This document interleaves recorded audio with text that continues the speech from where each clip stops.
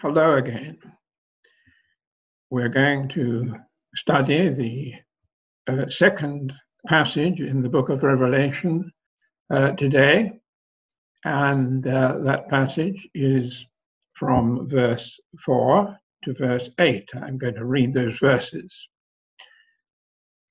John, to the 7 churches which are in Asia, grace to you and peace from him who is, and who was, and who is to come, and from the 7 spirits who are before his throne, and from Jesus Christ, the faithful witness, the firstborn from the dead, and the ruler over the kings of the earth, to him who loved us and washed us from our sins in his own blood, and has made us kings and priests to his God and Father.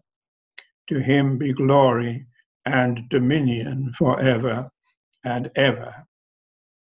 Behold, he is coming with clouds, and every eye will see him, and they also who pierced him, and all the tribes of the earth will mourn because of him. Even so, Amen.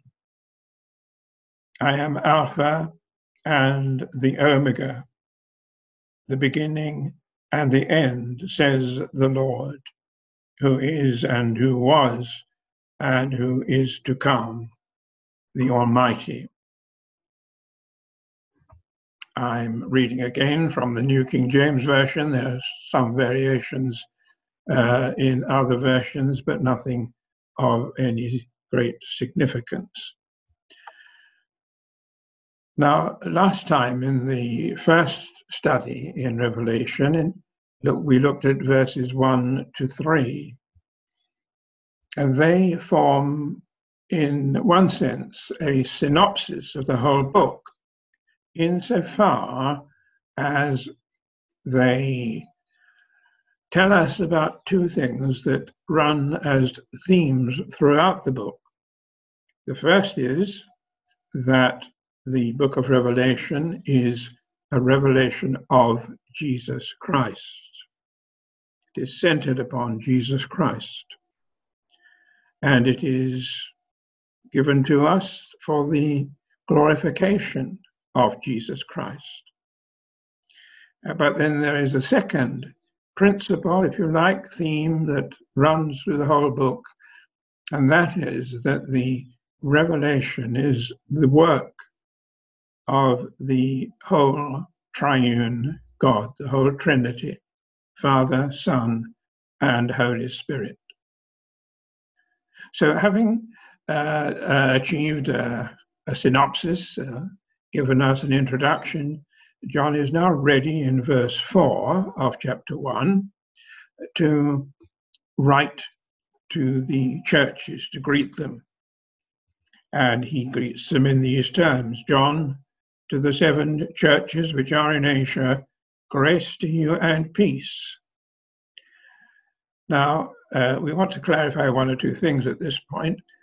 The word Asia refers here to a rather small Roman province of that name. Sometimes today we call it Asia Minor, and has nothing to do at all with the continent of Asia as we know it today. The Asia of the book of Revelation corresponded to roughly the western half of what we call Turkey today.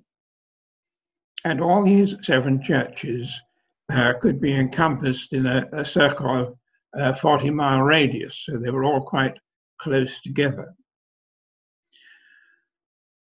Now, the reason that is significant is that prior to his exile to the Isle of Patmos by the Roman authorities, who obviously found he was causing trouble for them in Asia, prior to his exile, the Apostle John, who writes this book, lived in Ephesus, which is one of those 7 churches.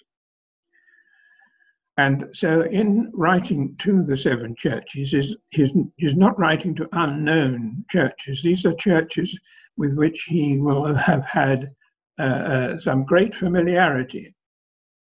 And I think that must be borne in mind as he does. He knows what he's talking about, in other words.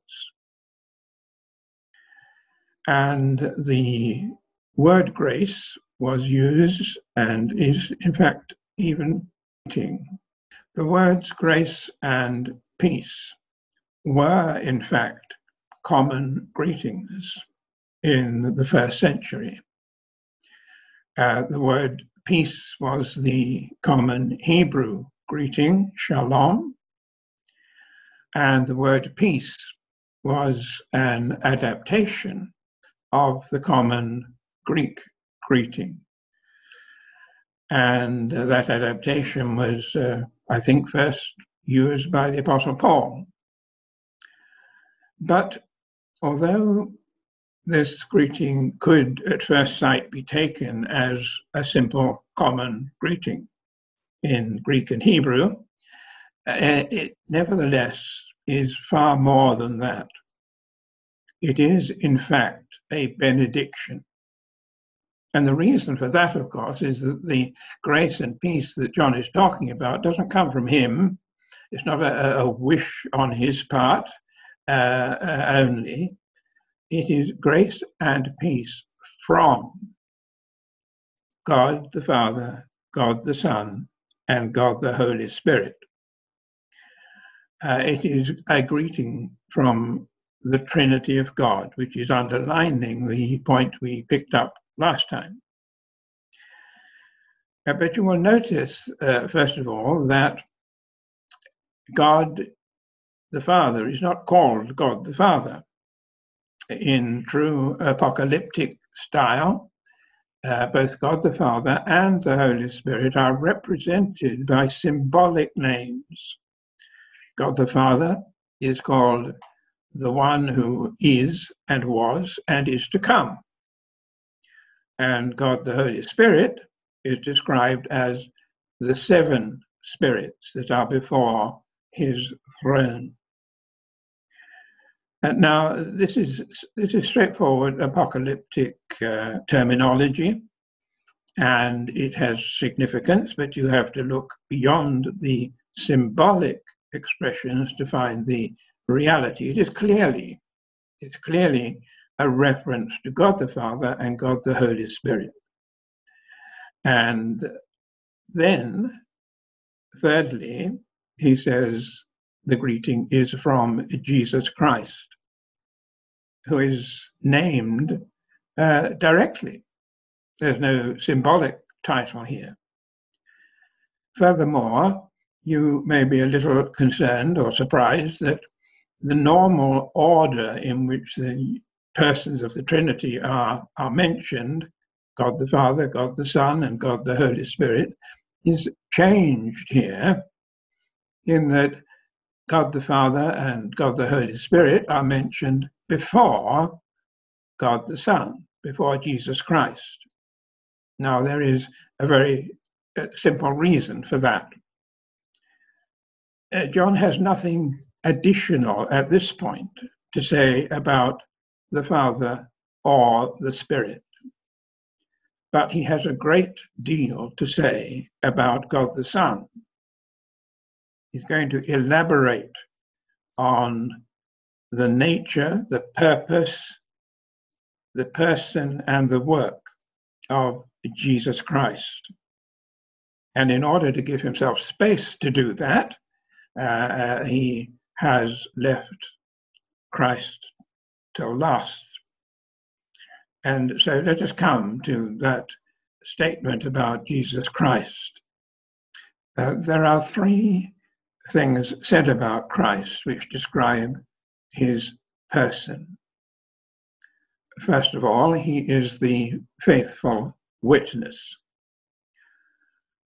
Secondly, he is the firstborn from the dead. And thirdly, he is the ruler of the kings of the earth. But that is followed by three statements about the work of Christ. And those three statements are, first of all, that he loved us. Secondly, that he washed us from our sins in his own blood. And thirdly, that he has made us, that is, those who believe in him, kings and priests to God. And what I want to do in the most of the remaining time we have this morning is to look at those three descriptions of the person of Christ and the three descriptions of the work of Christ and see how they are connected. That God, the faithful, that Christ, the faithful witness, is the one who reveals that God is love. Secondly, that he is the firstborn from the dead, connects with the fact that he has cleansed us from our sins, washed us from our sins in his own blood. And the statement that he is the ruler of the kings of the earth connects with the statement concerning his work, that he makes his people, his children, his followers, kings and priests. So let's look at these three pairs of statements that are made about Christ. The first one is that he is the faithful witness. Now, the nature of a witness in general is that the witness possesses some knowledge that other people don't have. He possesses some special knowledge and possibly even some unique knowledge. And secondly, that the witness, he or she, is willing to impart that witness, that information that he has, knowledge and information, to other people. You go into a court of law, you'll find that that is what is happening. For several decades, I acted in the British High Court at various times as an expert witness in something like a dozen different long-running cases.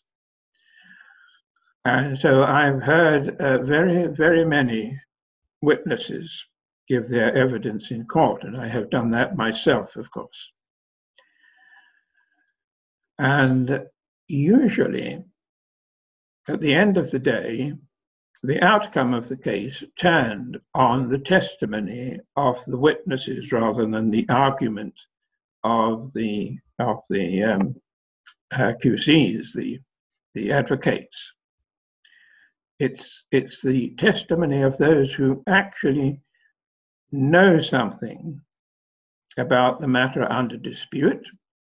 They have some special knowledge of it, and they are prepared to reveal that knowledge to the court.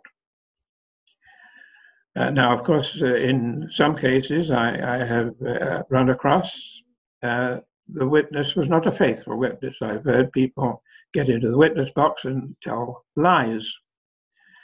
But the Lord Jesus Christ is the faithful witness. He is the one whose testimony can be absolutely trusted. And he proved that by his life, as well as by his teaching. But what is the special knowledge, then, that Jesus Christ has? Well, he has an infinite store of knowledge, of course, as a member of the triune God. He has a store of knowledge that goes beyond our imagination. But I think that in this context, the particular knowledge that he imparts to us is knowledge of the Father, of God the Father. You see, in John's Gospel, chapter 1 and verse 18, we read this: "No man has seen God," meaning the Father. "No man has seen God at any time. The only begotten Son, who is in the bosom of the Father, has declared him," or revealed him. And Paul tells Timothy that God the Father dwells in unapproachable light and is one whom no man has seen or can see.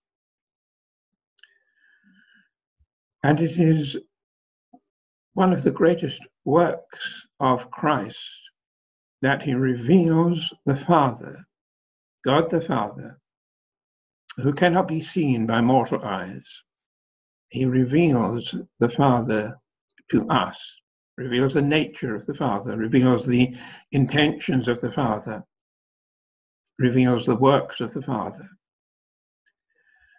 Another interesting reference is in John's Gospel again, chapter 14 and verse 9. Philip has been asking questions, and he says, "Lord, show us the Father, and we shall be satisfied." And Jesus replies, "Have I been with you for so long, Philip, and have you not known me? He who has seen me has seen the Father. Why then do you say, 'Show us the Father'?" So it is the work of Christ to reveal God. And it is because he has special knowledge of God the Father, intimate knowledge of God the Father, so that he can say, "I and the Father are one." It is because of that that he is able to reveal to us, both in his teaching and in his life, the Father and what the Father is like. And that links, of course, with the first statement here about the work of Christ. He loved us. And of course, we can say that is still true today. He still loves us. And in that work, he has revealed to us that God is love, that God the Father is love, as John states in his first epistle. Now, God is a holy God. God punishes sin. God judges wickedness. And in the last day, he will, through Jesus Christ, judge the entire human race. Every individual who has ever existed will stand before that great white throne. So God is, in one sense, a severe God. But ultimately, at depth and in his heart, God is a God of love.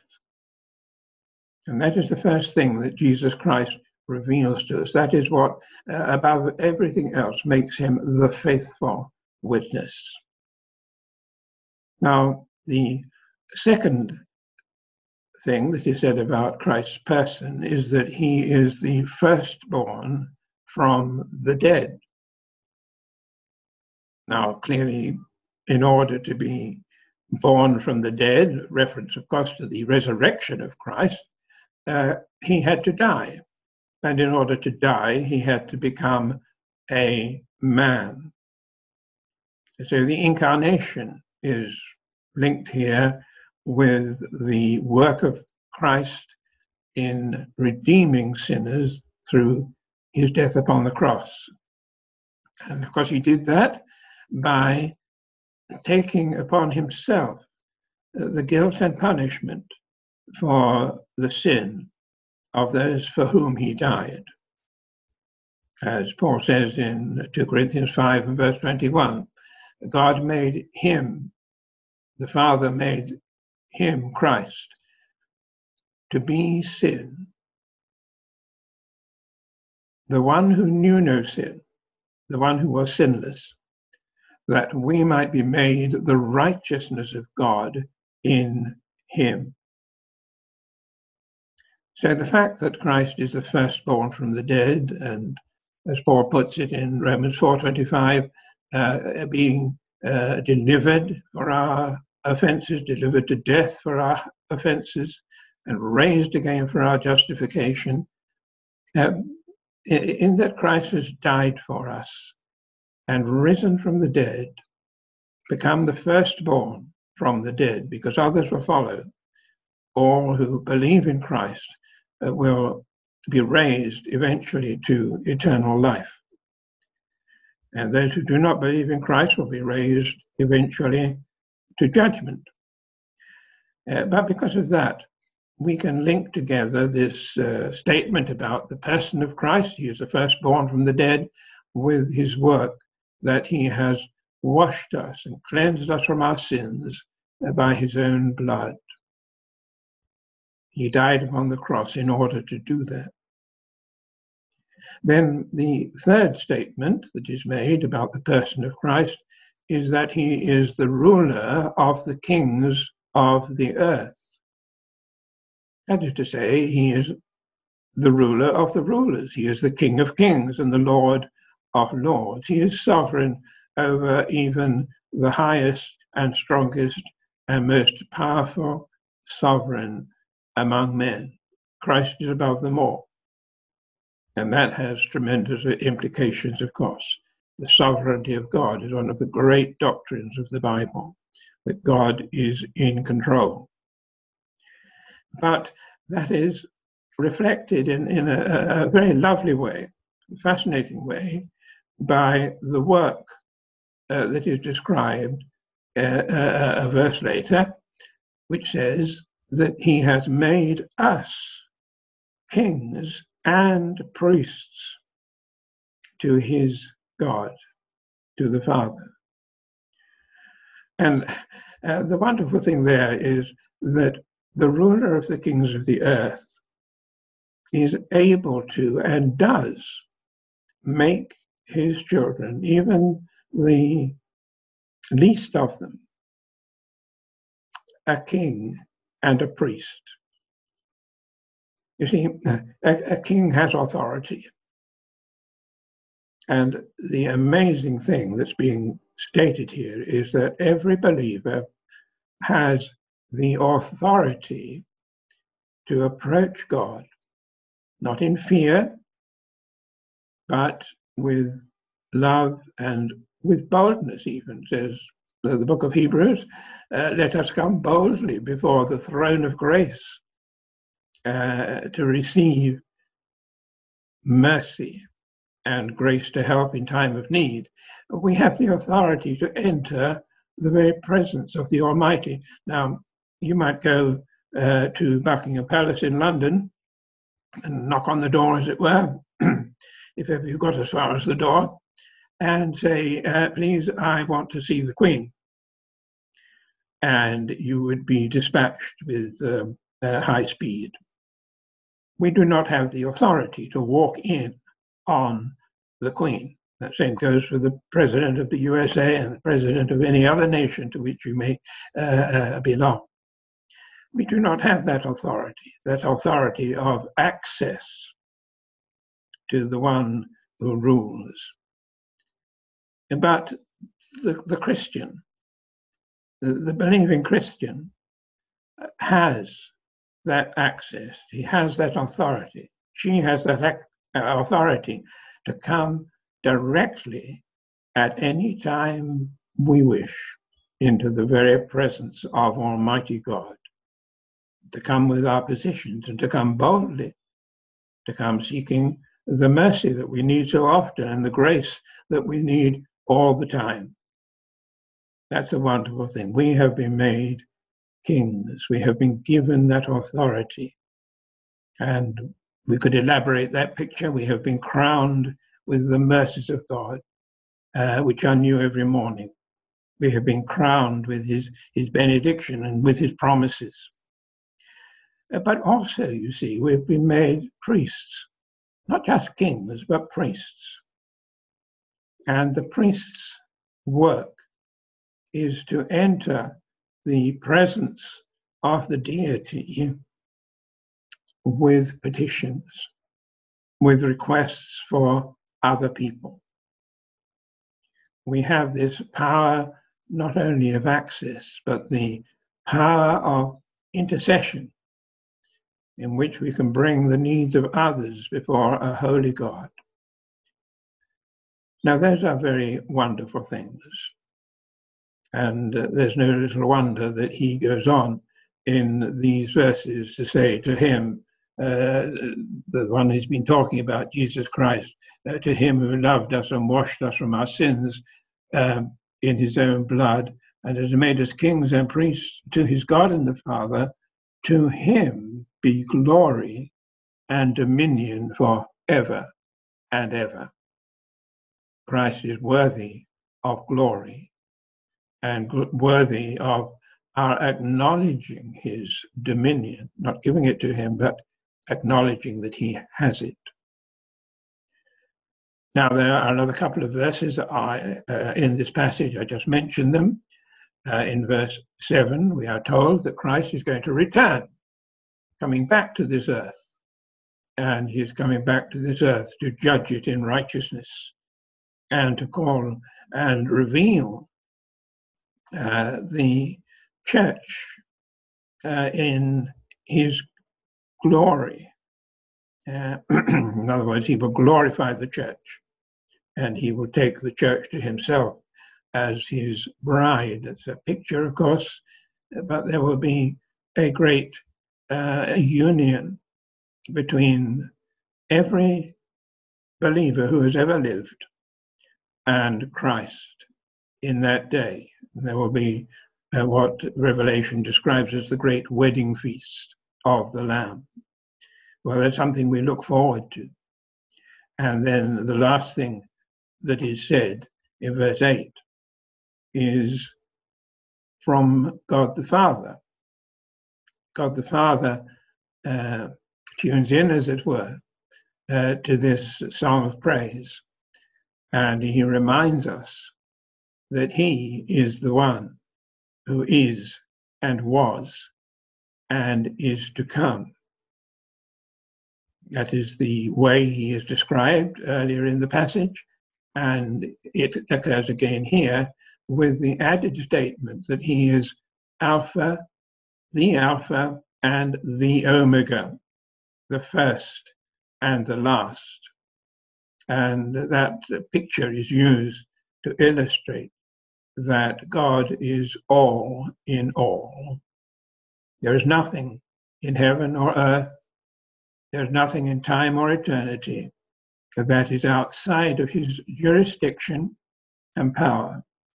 He is a sovereign God indeed. And we are reminded here, after the eulogy that has been presented to us about Christ, reminds us that behind Christ is the authority of the Father and the power of the Holy Spirit. Well, we'll leave it there and continue in our next session with the following verses. Thank you.